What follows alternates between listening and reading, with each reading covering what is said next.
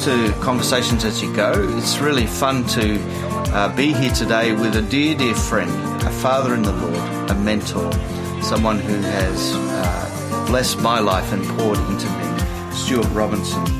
I first met Stuart in the 90s, actually, as we were running conferences with Ed Silvoso in the city of Melbourne and drawing churches together, and Stuart was a father in the city, an elder. By way of introduction, Stuart has been a missionary, he has been a pastor, and has grown a very significant church here in Australia, of which you'll hear about. So welcome, Stuart, to the podcast. Good to join you, Dave. It's really, really great to have you here. And Stuart, I'm just really keen that we go back into your story and hear all about how God formed you to bring you to where you are today, pouring into people around the globe, being a key voice in the world of mission to Islam and churches and also DMM, discipleship. So really great to end up in this series of podcasts. Tell us a little bit about how God can take an Aussie and use them to make a kingdom impact. Well, Dave, I grew up in a typical Australian family, I guess, where God was not known, not mentioned. I wouldn't say my parents were atheists. It's just that we had no religious training, if you like, in our family. In fact, I did a trace through the generations of my family on the paternal side, back through 5 generations, and couldn't find a trace of a Christian anywhere. So we had nothing there. And I grew up in that sort of background. My grandmother used to take me to a Sunday school when I was a little tyke, and then a little bit later I went myself. But it was sort of a casual thing, because in those days that's what kids did. Their parents would send them off to Sunday school to get them out of their hair for an hour on Sunday morning, but not much of that rubbed off. And so I came into my teens years, and our home wasn't a very happy home. It was characterised by violence and poverty, and I guess in these days, if government had known about the sort of life we had, they probably would have taken us into care, taken us away from our parents perhaps. But that's all we knew, and I ran with local gangs and got into not too much serious trouble. But it wasn't until later in my teenage years I met a fellow who I didn't understand, but he was so different from everyone else. He was a thoroughgoing believer. And I started to discover that when he took me home to his place for dinner. And we sat there because we were a very impoverished family. We're always scrounging for food and so forth, and everyone where we lived left school at 14 and went to work as labourers in abattoirs and things like that. So education wasn't high on our agenda either. And in this family, I still remember the first time I sat there at the meal table and the food was put on the table and I was into it. Wow, this was good. And I looked up and found that everyone had gone to sleep. They sat around the table with their heads bowed and hands on the table, and I thought, what's happened? And then I saw this sign on the wall which scared me witless. It said that Jesus Christ is the unseen listener to every conversation, the guest at every meal, etc., etc. Whoa, what's that mean? So my friend's name is John. We're still friends today. And John later on invited me to to the cinema on Sunday night. And now in those days in the city of Brisbane where this happened, there were no cinemas operating. In fact, nothing opened on a Sunday. The only thing that worked was the light bulbs in the street lights, unless I'd smashed them. And so, yes, I'll go to the cinema. So I went to the cinema with him but there was no movie. There was this guy up on the platform preaching, and I couldn't understand what he was saying, using all the typical Christian jargon. But two things he said got my attention. One was, we'll give you some literature to help you to understand. And it's free. Wow, I'll get anything free. If you put your hand up, he says, to receive Jesus. I didn't know, even though he preached, I didn't know what receiving Jesus meant. And then my real motivation for putting up my hand was I wanted to impress the most beautiful girl in the suburb that I was sitting next to, thinking, because now she's a Christian, I'll get a kiss out of her tonight if I do that. Important point there, it doesn't matter the motives that we have in coming to the Lord. He'll take whatever little bit we offer him, and he goes to work on them. I didn't get the girl, but God got me. And the pastor who met me that night, he said, now you've got to go to church, you've got to read a Bible, you've got to witness, and you've got to pray. But he never told me how to do those things. So I just got stuck. I won't go into the trials and traumas of trying to implement those things because I was sincere. I wanted to, I guess, connect with God. But that's where I was stuck. And even then, though, the moment I made that commitment on that night, a welling up within me occurred, a clarification that I was to be a preacher, a pastor. Don't ask me how that happened, but it's one of those things Paul talked about, how God sort of had his eye on him even while he's in his mother's womb. From his birth he was called, and that was my experience too.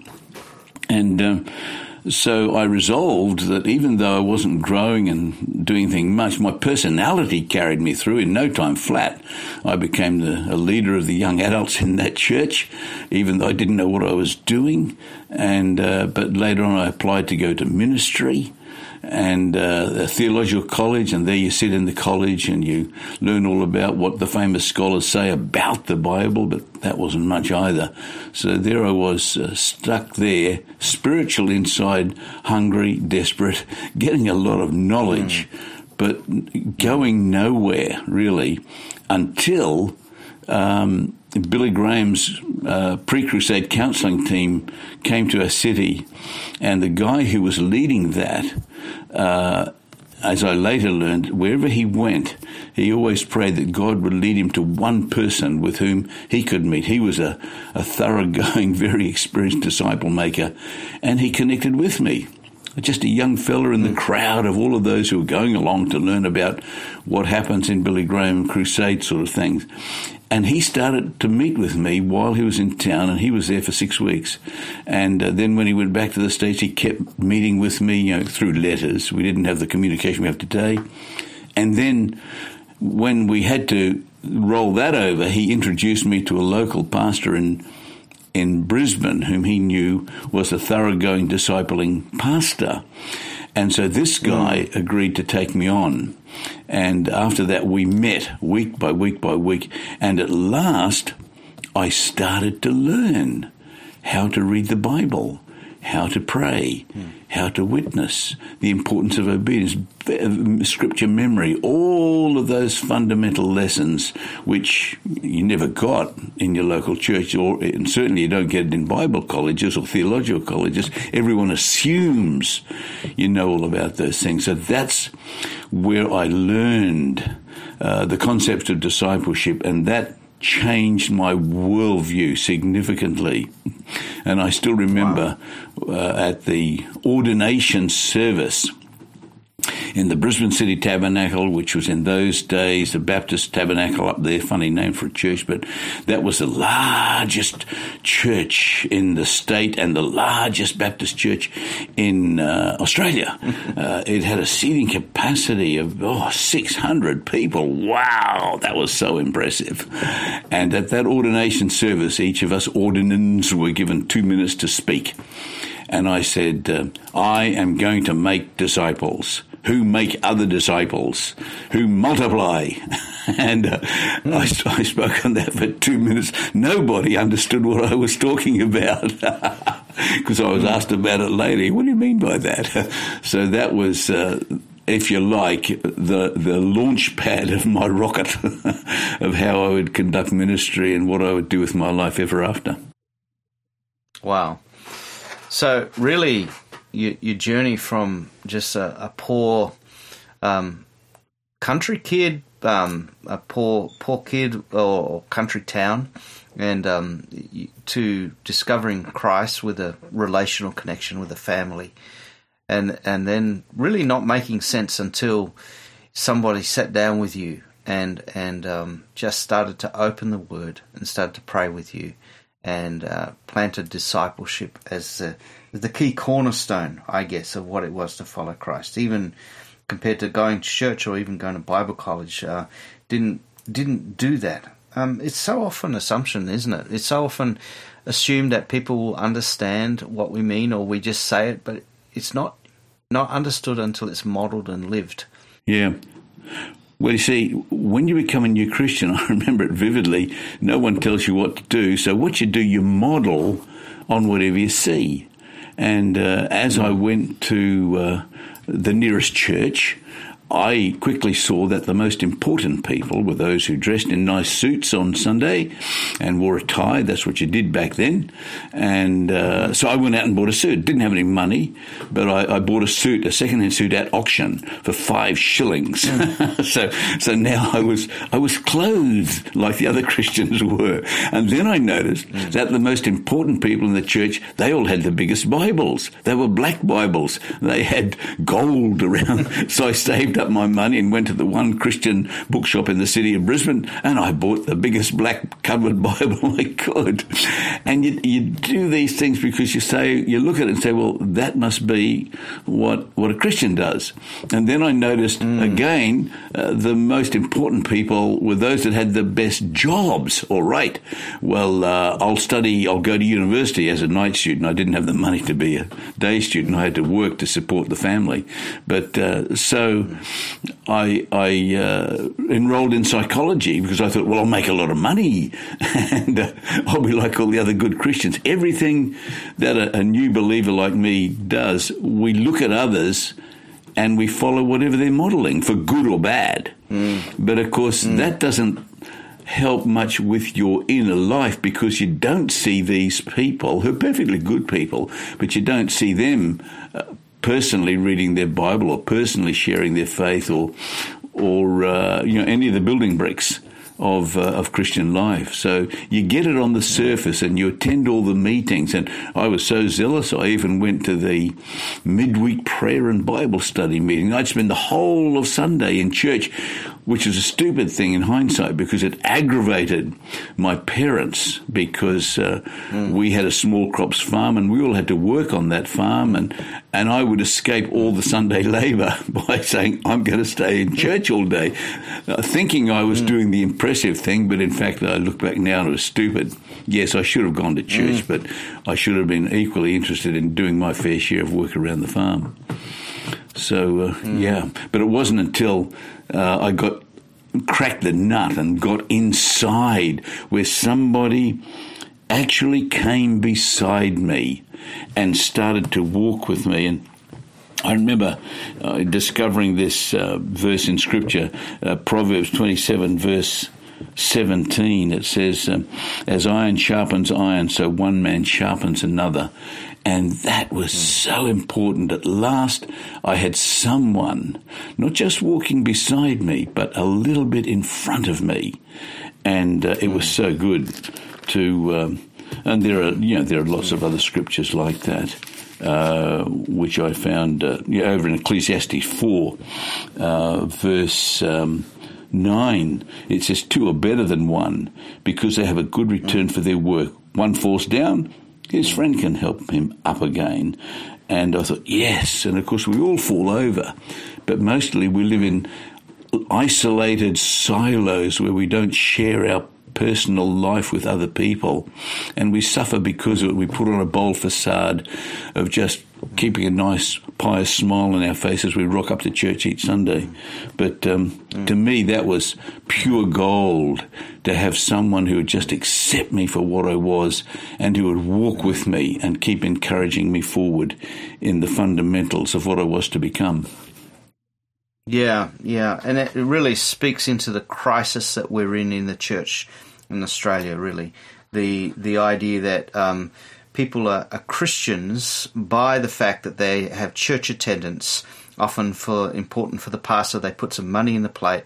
And then if we can get them to the next level of going to a growth group, a cell group or something like that, great. But, the idea of the separation between a Christian and a disciple, they're often talked about even in two different terms in the church, that you can be a Christian without being a disciple, which is something that is so foreign to what Jesus started. And you mentioned some things of the essential elements of what it is to make disciples, and you mentioned things like the word, things like prayer, things like obedience, sharing with others. Do you want to just hash out some of those essential elements that we need to form in the lives of disciples? Yes, I have on my wall in the room in which I'm sitting at the moment in my study, I have a carved wheel which reminds me of these elements. And if you can imagine a wheel with four spokes, a hub and a rim, there's two vertical spokes. One is prayer, that's in the top. And underneath the hub, there's the other vertical spoke of the word.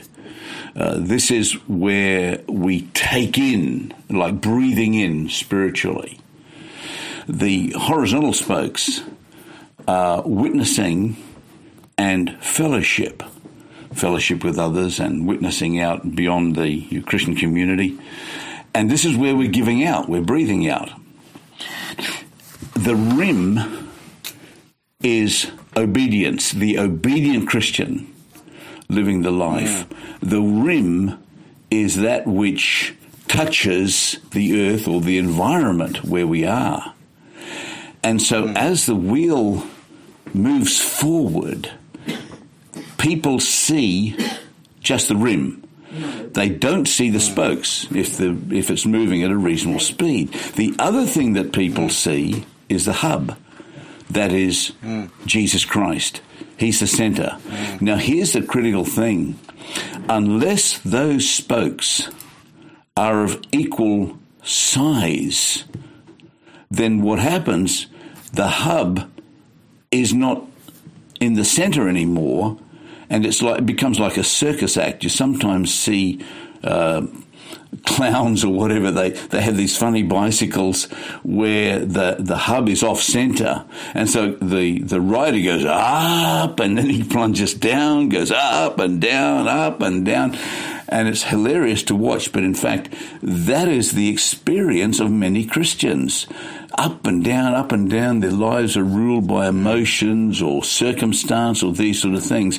But if those four spokes are kept equal length, equal strength, then you're perfectly moving ahead. And of course, power is transferred from the engine or whatever to the hub, out through the spokes, and away you go forward. So it's an analogy which has helped me to keep things simple and to understand what are the fundamentals I always have to be thinking about, working on, honing, improving, or whatever. And I learned that long ago, and I've never lost sight of it. So much so that I have a wooden artifact on my wall with those things written on it. The essentials of prayer, the essentials of the word. Really are the relationship with God. The essentials of mission is the relationship outside of the church, and fellowship is really being connected, isn't it? Yeah. With others, staying connected so you don't go off beam. But the rim of obedience, which is the doing part of discipleship. You can't be a disciple without following, without doing, without moving. When you're following Jesus, he's always leading you somewhere. He's always saying, go here, let's go here. And when his disciples when he called them to follow him, they didn't just stop at home and learn a religious concept. They followed Jesus. They went to the next village. They were involved in the mission. So good. How do you catch these things? How do I learn how to pray? If I'm just stuck there and I'm going to church, how do I learn how to read the Word? How do I learn to do mission? How do I learn obedience? What are some of the keys in not just the ideas, but how do I do it? These things are caught, not taught. I mean, you do teach them in a sense, but they're more caught. I have found with the people with whom I worked, and it's the same irrespective of culture or country, that if I'm in discipling, I realise when you're a public speaker and you're up on a platform, you've got to, let's say you've got to teach on the subject of prayer, and I've written books on prayer. In fact, the most influential book I've ever written was only a very small one, and I still constantly get letters from people telling me how it changed their life just through reading it, and I get letters from churches saying how they've been changed dramatically since this little book called The Prayer of Obedience. Those two things, linking prayer and obedience. It's just a small book. You can find it on my website at Dr. Stuart Robinson, drstuartrobinson.com. You find it there. But that little book, I mean, well over 100,000 of that thing has gone out. And so that's a teaching thing, and it inspires people. But when I'm in a relationship, and discipleship is all about relationship, I don't teach on elements of prayer. I just pray. And I've seen this with people who aren't Christians at all, and I just say, if you don't mind, I'm going to pray.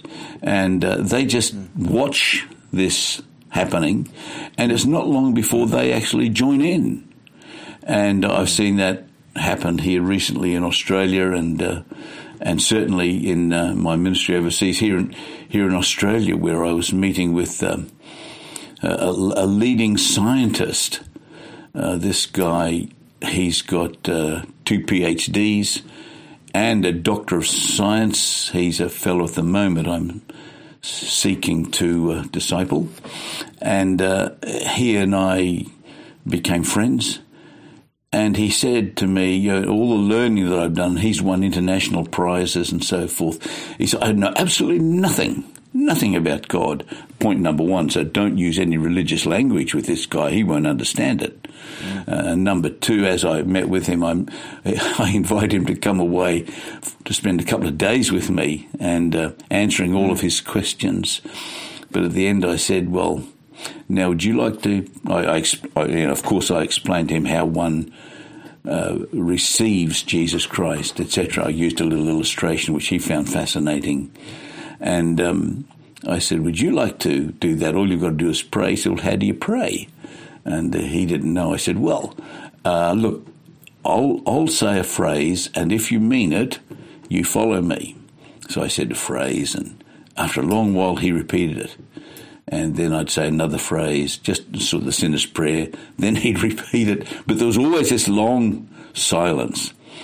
And at the end, when I said amen, he realised, that was the end, so he said amen. And he said, now, Stuart, you might have think it was strange. I've never prayed before. I don't know what you do. But I listened carefully, and I did repeat everything you said, but I had a long silence because I wanted to make quite sure, firstly, that I understood it. Secondly, that deep down I really meant it. And I thought, wow, isn't that fascinating for a brand new believer? But in other cases, just on that point of prayer, I would be meeting with the same persons every week. And I never taught them about prayer, but I'd always say, now, when I meet, I'm just going to pray. And it was interesting how after a few weeks they would just follow me into that. No matter what it was, I wasn't so much teaching, I was modelling, and they followed the model. Thank you, Stuart. It's just been so good to really talk about the essentials of discipleship with you, and how God can take an Aussie that's living in the country who doesn't know anything about God, and through to the process of dealing with the church culture of the day, but also discovering in the heart of that, learning how to be a disciple, learning how to pray, read the Word, obey, and be on mission and be connected. And the finishing idea of how do you do this? It's caught, not taught. Really good. For the listeners who are listening to this, make sure you jump into our next podcast as we discuss how God can take this Aussie and cause a movement of disciples in South Asia. You don't want to miss it. See ya.